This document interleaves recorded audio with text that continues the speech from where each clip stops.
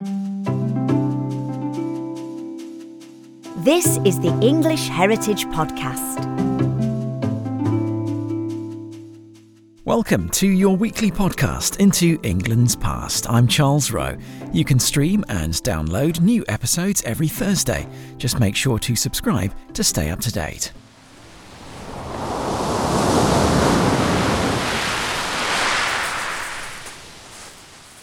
Today, as we reach the height of the summer season, we're looking back at the origins of the beach holiday and the history of British seaside resorts. A trip to the beach when the sun is out is something we take for granted these days, but in the 18th and 19th centuries, things were a bit different. Joining us now to talk about how going to the seaside has changed over the centuries is Dr. Alan Brodie, who is a senior investigator at Historic England and a visiting fellow at Bournemouth University. Hello. Thanks for coming on. Worth also saying that Bournemouth University is, of course, on the south coast and is a seaside town. And I believe it's got an archaeology department as well. It does indeed, and it's an ideal place for me to carry on my research in the history of the English seaside. Absolutely. So what sparked your interest in studying the history of tourism? Well, it began with a very different project. I was working in the late 1990s on the history of English prisons and visiting prisons up and down the country, and myself and my colleagues decided we would stay at seaside resorts wherever possible, just because they would be nice places to stay. And I recognised very quickly there was a need for far greater work and celebration of their interesting heritage and history. And so I put forward a proposal to do my first History of Seaside Resorts project and got on with it at the beginning of the current century. So does that make you a foremost thinker on this sort of area of study? Well, I think that's a bit of a grand assumption that I'm the foremost thinker, but I'm one of the most sort of active people in the field, and particularly active on the built environment and the early history of seaside resorts. Okay, so let's look at that early history then, the origins of the seaside visit. When did it all start and why? Well, I suppose the very origins can be traced back into the 16th and the 17th century when people were travelling to spas to take the waters to improve their health. So that places like Bath and Buxton, Tunbridge Wells and Harrogate were popular with people who wanted to drink the waters. One of these early spas was Scarborough. And of course, Scarborough has the sea as well. And it was the logical place where you would make the link between drinking spa water and using the sea. And what you have at Scarborough is also the development of a local culture where affluent patients, in inverted commas, would come to take the water, but enjoy socialising with fellow wealthy people taking the waters. I see. And at these spa towns where people were taking the fresh waters, were they also bathing in it? To begin with, it was fairly rare to bathe in Bath waters. One of the exceptions, of course, being Bath itself. It was usually to drink the waters. But by the late 17th century, we know of at least one person, and probably more people, who were, wait for this, drinking seawater and sometimes mixing it to make it more palatable with such concoctions as milk and red wine, not necessarily at the same time. Right, okay. We certainly wouldn't recommend that today, obviously. No. But that's an interesting fad, I suppose, that you could say that came up as a result of this visiting seaside areas or spa town facilities. Well, it was a mixture of a sort of sociable fad, but it was also deemed to be a medical necessity. It was a good thing to go to a spa to drink the waters. It would improve your health. And there were no end of doctors willing to write theses and books and convince patients of the merits of their particular spa to get customers. So some of it is sort of medical and scientific necessity, and some of it is doctors. I wouldn't call them quacks because they may well have believed in the medicinal value of the waters they were advocating, but they were certainly had an eye on making a shilling or two. So when did these seaside resorts start to rise in popularity and become a place where not just the well-heeled would go to? Well, I mean, it begins with literally just a trickle of people going to what we now call a seaside resort. In those days, they were just coastal towns where people had access to the sea. The numbers in those days were limited by, wealth, time to travel, and the limitations of transport. But by the early 19th century, Margate was attracting 100,000 visitors a year, because we know those are the figures of people coming down the Thames on steamers. And a century later, in the eve of the First World War, somewhere like Blackpool was being visited by millions of people. So that's the course of the 19th century. You see a huge sort of growth in interest in seaside resorts. Yes, and in different parts of the country, obviously, Margate being in Kent, right on the tip there, towards the top of Kent, and of course Blackpool in the northwest of England. So there must have been a lot of other seaside towns as well, trying to compete to attract people to come and visit as well. Well, as I mentioned already, we have Scarborough certainly attracting people because of its spa and then its seawater, probably by the end of the 17th century. But in the early 18th century, we have towns as different as Whitby, Margate and Brighton by the 1730s, and it became pretty widespread by the middle of the 18th century. So we have towns as far apart as Blackpool and Exmouth and Devon, and Hastings down in Sussex, through to Dorset, Weymouth in Dorset. But one place you might find surprising to discover was a seaside resort was Liverpool, because we think of it now as a sort of major world port and city. But it was a small but rapidly growing town in the 1720s, and we have very clear evidence that people were actually bathing in the sea, or perhaps more accurately, the murky Mersey, as early as the 1720s. Very interesting. So what was the first seaside resort? Was it Scarborough with that dual offering? I would think it would have to be Scarborough. We certainly know from Dr. Whitty's, the second edition of Dr. Whitty's treatise in 1667, that he was using seawater to cure his gout, probably drinking it. But I think those other towns like Whitby and Liverpool and Scarborough, they were probably all beginning to explore the options of bathing in the sea all around the first sort of 10 or 20 years of the 18th century. What was involved in this actual bathing in the sea in the 18th and 19th centuries then? How did people do it? Well, the first thing was that bathing in the sea was not done for pleasure. It was done as a medical procedure. And as I mentioned before, doctors would expound the virtue of drinking waters. By the early 18th century, they were talking about the value of bathing in the sea and how that could improve your health. They were also very clear that this was a medical procedure and it must take place under medical supervision, thus ensuring themselves a nice income. The key instrument for bathing in the sea at the beginning of the 18th century, right through, believe it or not, until the end of the 19th century, was a bathing machine. An alternative, of course, to bathing in the sea via a bathing machine was to actually use bathhouses, and a number of seaside resorts from the 18th century onwards would provide bathhouses where the water that people bathed in would be at least slightly warmed. Oh, I see, and brought actually to a building on the seafront.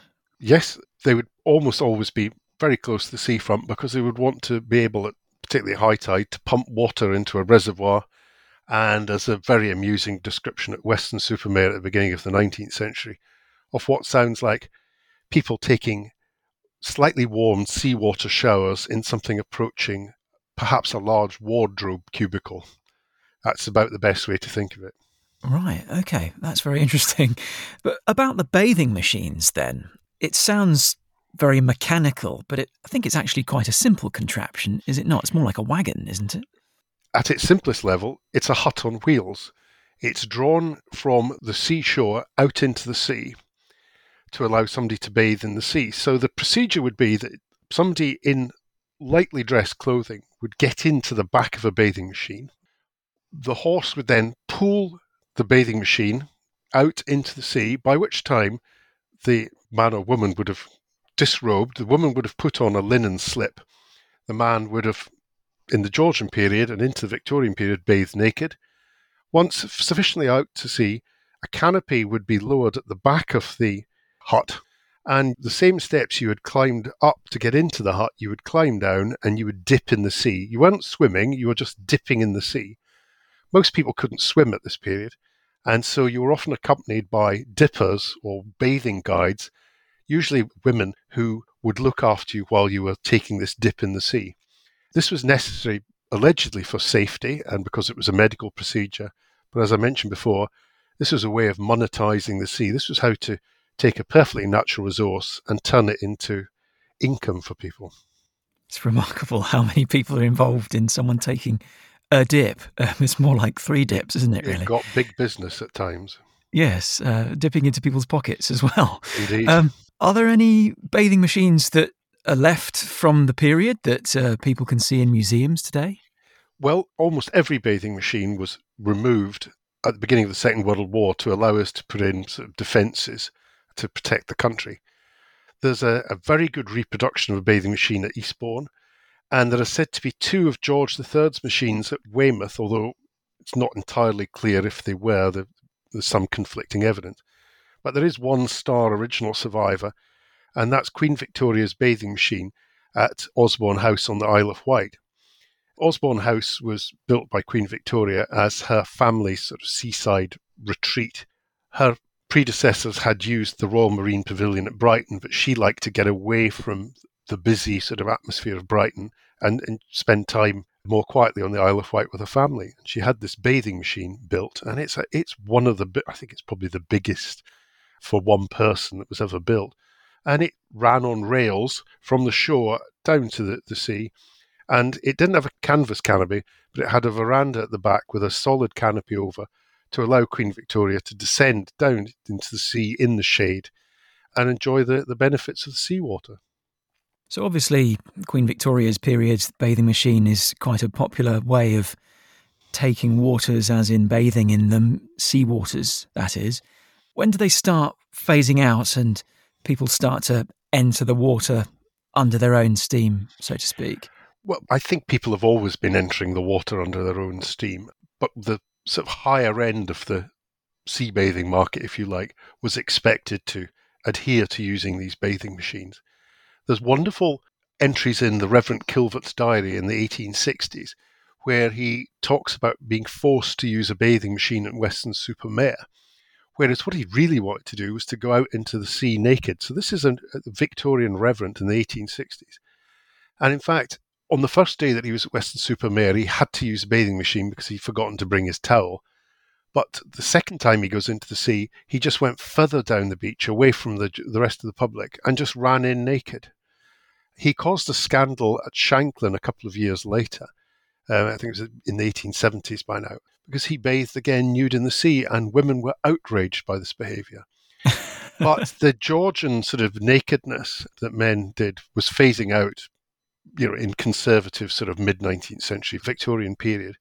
And instead, people went on to practice what became known as Macintosh bathing, in the sense that they would change into their swimming costume back in their lodgings or in their hotel and go down to the beach in their Macintoshes, take them off and go in the sea.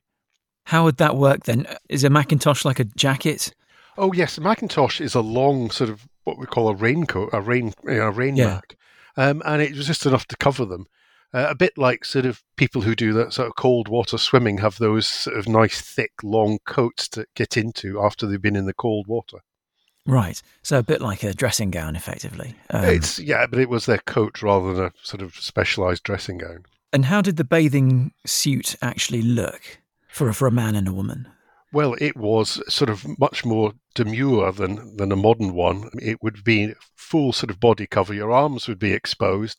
It would be almost like a dungaree type arrangement, on the top. And then it would be just down to sort of just above your knees on your legs. And that would be sort of what men would wear, and women would wear a slightly sort of fancier version of that sort of shape of garment. When did that type of garment come in? Because you described the women wearing a kind of slip as they entered the sea from a bathing machine. So that linen slip was a feature of Georgian England and was one reason why men frequently are mentioned as buying telescopes when they went on holiday in Georgian England, because they would like to watch the women coming out of the sea because the linen slips would cling to their figures. Right, okay. So this was something that was obviously scandalous by the time you get to the Victorian period, and they moved to much more demure sort of outfits for bathing in the sea.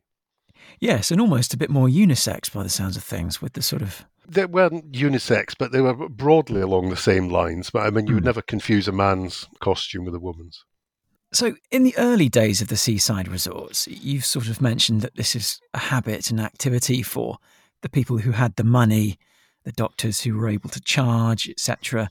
When did visiting the seaside and taking a dip become an experience for the masses? Anybody could obviously go to the seaside if they were in the locality and they could enjoy sort of going in the sea. It was very much a thing, an element of sort of Georgian society. It was an upper sort of echelon feature of society. But even in the 18th century, it's clear that in some places, people were coming some distance to bathe in the sea. At Blackpool, these people who are referred to as padjamas, because their outfits looked like pajamas, as we would now call them. And they would walk from sort of nearby sort of industrial towns and cities, or would come in carts to actually bathe in the sea at Blackpool. At Margate, because Margate's connected to London by the River Thames, people could come on cheapish cargo vessels down the River Thames.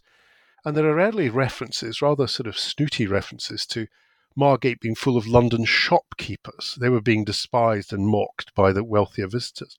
But they were shutting up their shop in London for a week, getting on these cargo boats that were gradually becoming passenger boats because there was more money in passengers than cargo, and were coming down the River Thames to bathe at Margate. What sort of time period are we talking about when large numbers of people begin to enjoy these visits to the seaside using other types of modes of transport, such as locomotives, trains, that sort of thing? Well, Margate was serviced by these cargo boats in the 18th century. By 1815, they were gradually being replaced by steamers. And so Margate by the 1830s is getting 100,000 definite visitors by the River Thames alone, let alone the number of people who might be coming by coach. So that's the beginning of a form of mass tourism, but it's really from the 1840s onwards when the railway system begins to crystallize into a network that you get significant numbers of people coming by train. And by the eve of the First World War, you literally have millions of people visiting seaside resorts every year. And that infrastructure must have been a massive boom time for those seaside resorts. Can you describe the impact of train travel on British towns that are by the sea as a result of trains? Well, it was profound. When you'd had hundreds or perhaps a few thousand visitors visiting a Georgian seaside resort, it was a small-scale thing with small-scale entertainment venues. Very quickly, from the 1840s onwards, you're into the hundreds of thousands and eventually millions of visitors coming every year. So the first and obvious thing is that railway stations are transformed. There were two small railway stations at Blackpool by the 1860s.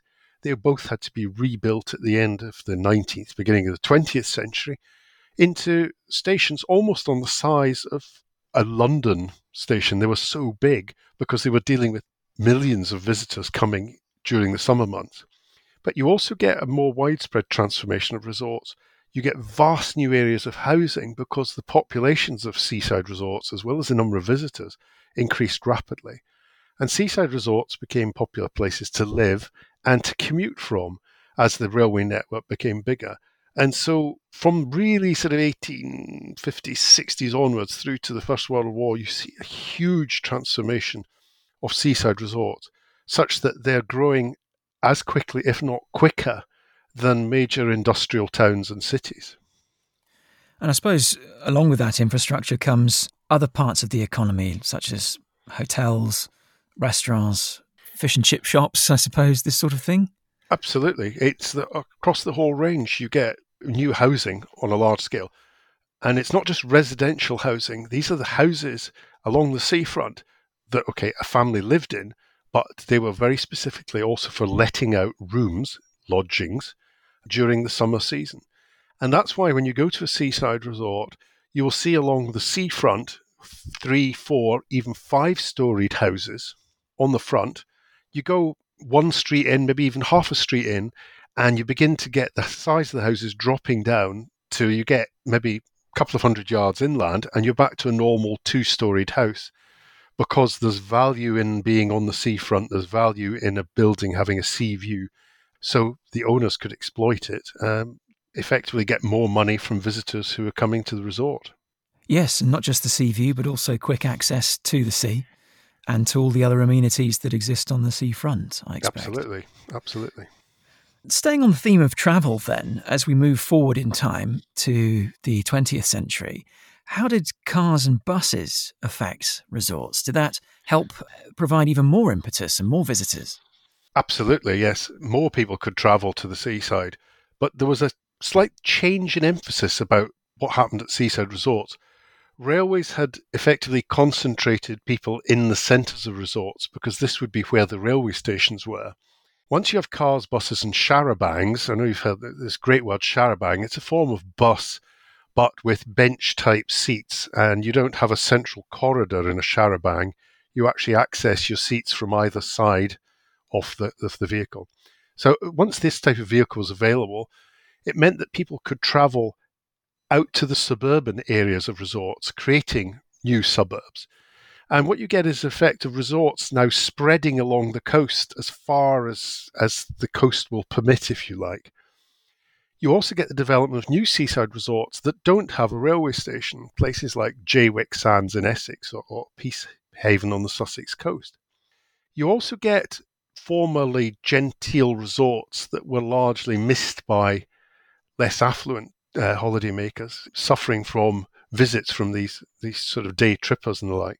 And so places like Cornwall, that were once quite exclusive locations and resorts, are being visited by ordinary people.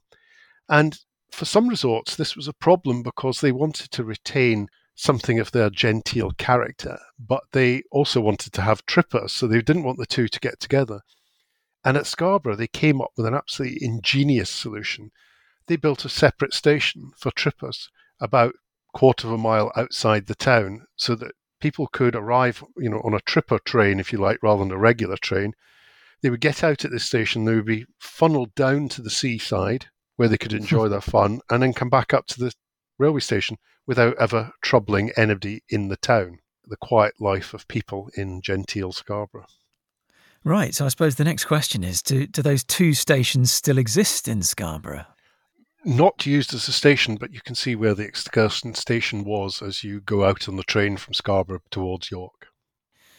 What about other historical features that can still be seen at these seaside resorts? Are there any relics of this sort of heyday of, say, Victorian bathing? Well, no, I think the great relic that survives, rather than bathing, is actually seaside piers. They're one of the great, wonderful things that Britain invented and exported to a few places around the world, but really it's a quintessentially British thing. Really from the 1850s onwards, people enjoyed the thrill of walking on water, so to speak. And 100 years ago, at the beginning of the 20th century, there were 100 in existence, and today we still have around 50. But piers are very vulnerable to the sea and to fires and to other kind of damage, like a ship sort of crashing into them, that's happened from time to time.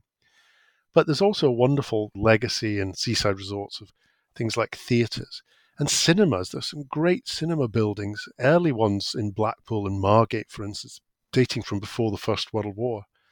And the largest of these cinemas was ever built at the seaside was the Odeon in Blackpool, which is now the Funny Girls Review Bar, a magnificent sort of Art Deco building. So there are great sort of architectural features.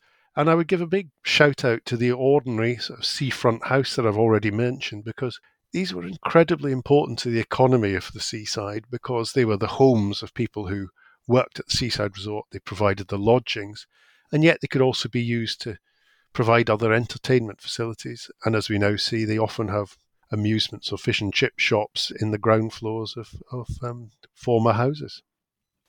But why do some resorts such as Blackpool and Margate have these other features, horticultural features, these so-called winter gardens? Well, it's going to come as a bit of a shock to anybody listening to this podcast, but it does rain sometime at the British Seaside Resort. And so there was always a market for somewhere to get out of the rain and keep warm and dry.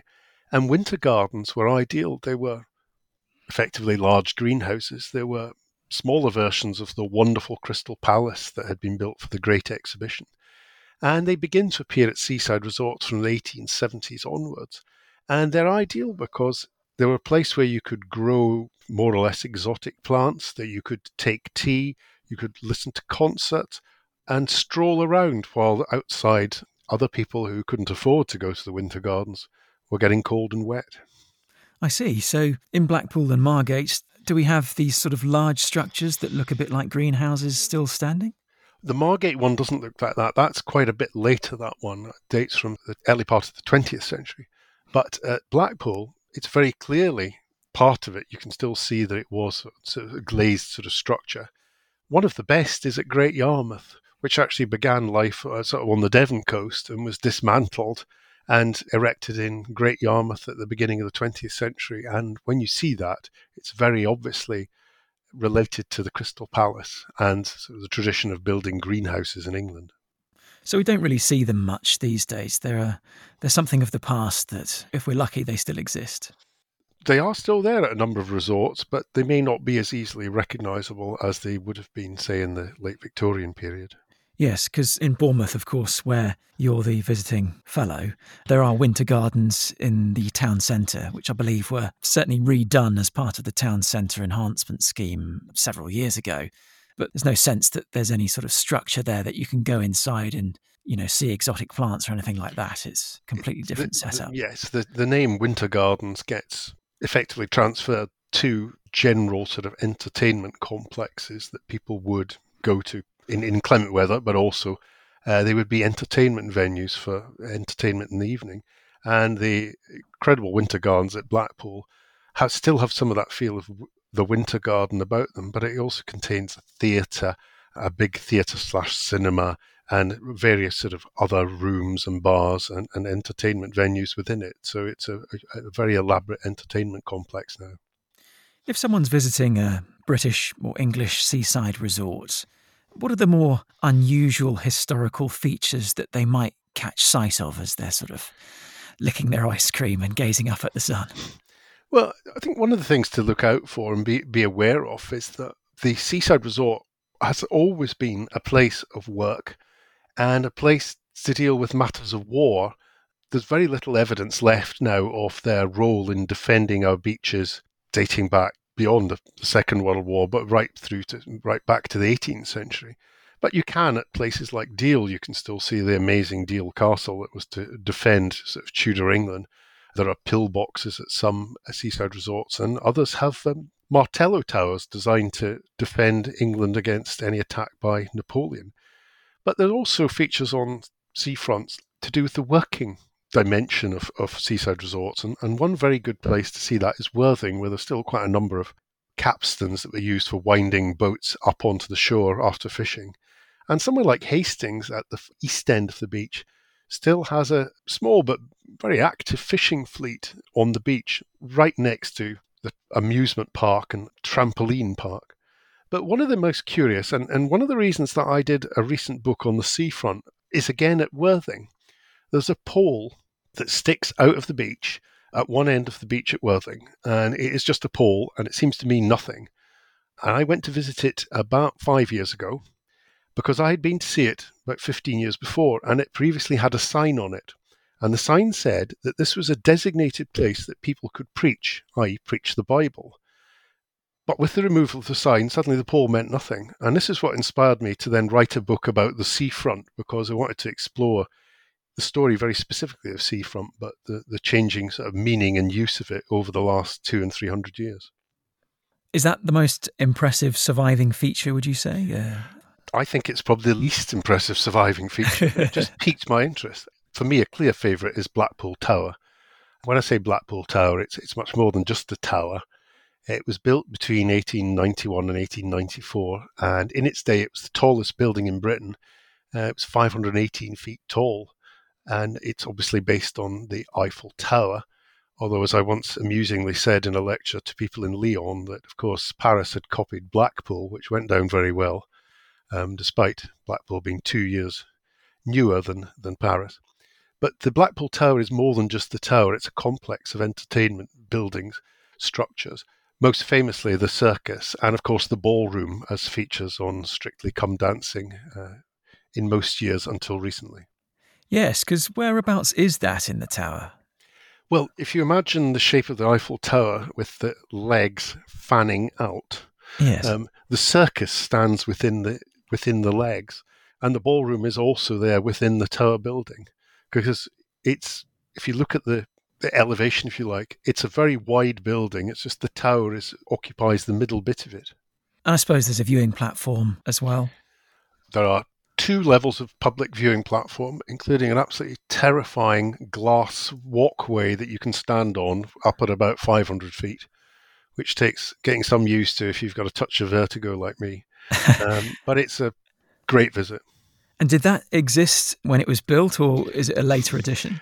No, that's the later edition with sort of modern armoured glass to make you safe. And I suppose it also satisfies the needs of modern day thrill seekers who are probably a bit more hardy than their Victorian or Georgian counterparts.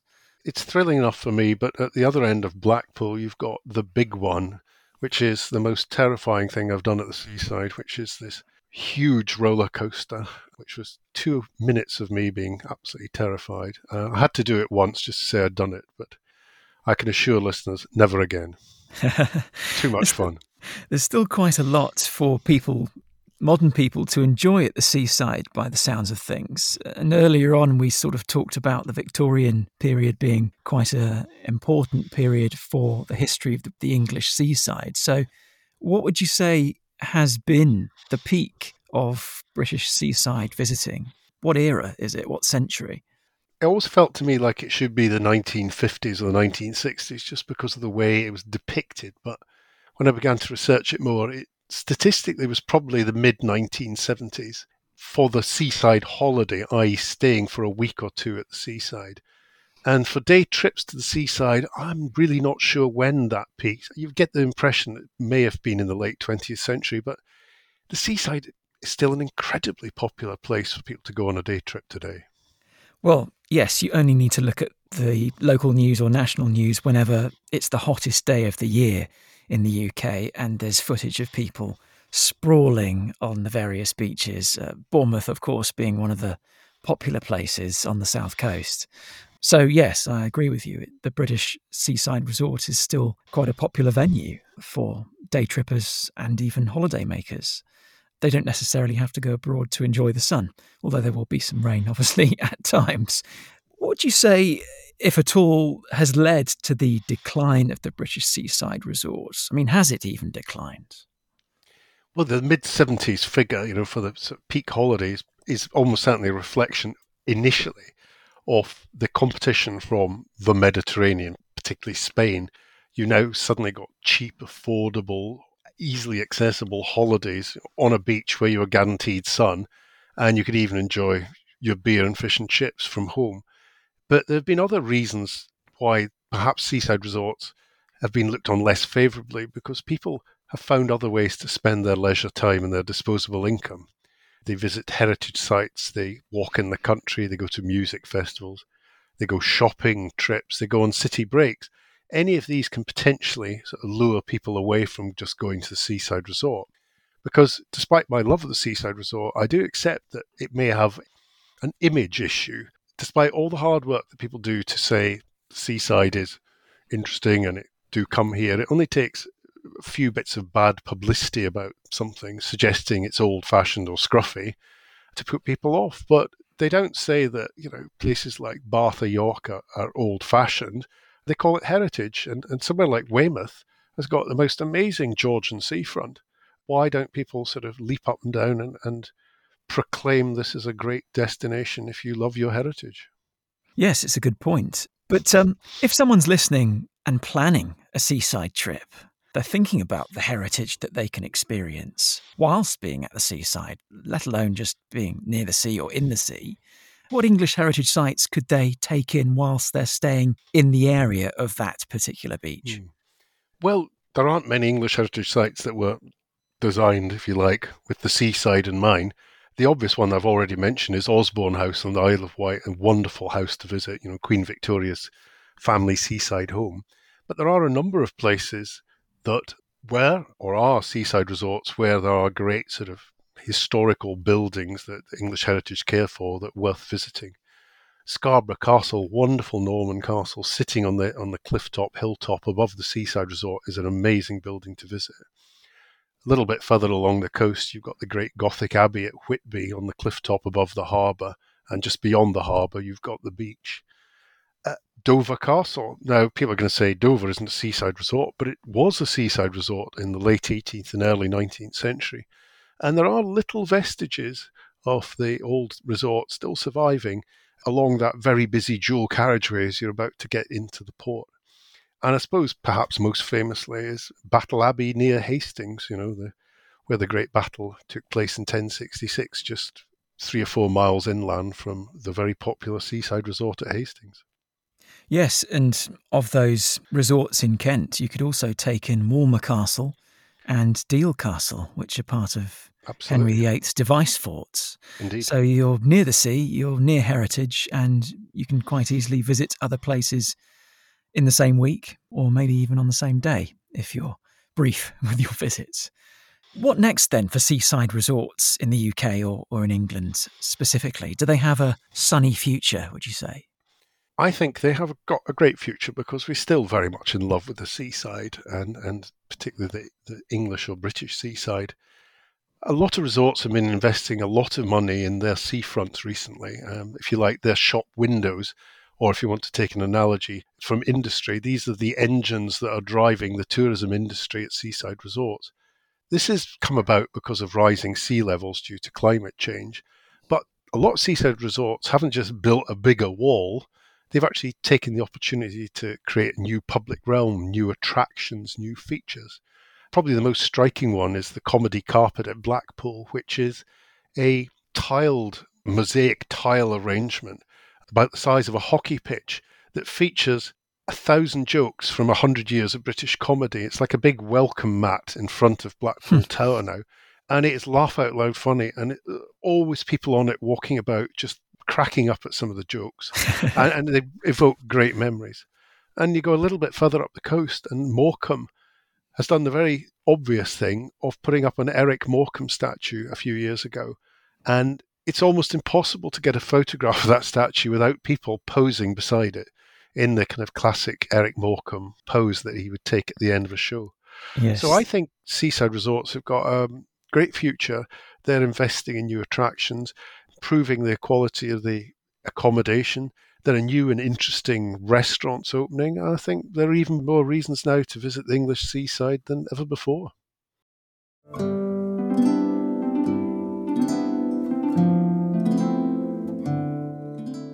You've been listening to the English Heritage Podcast.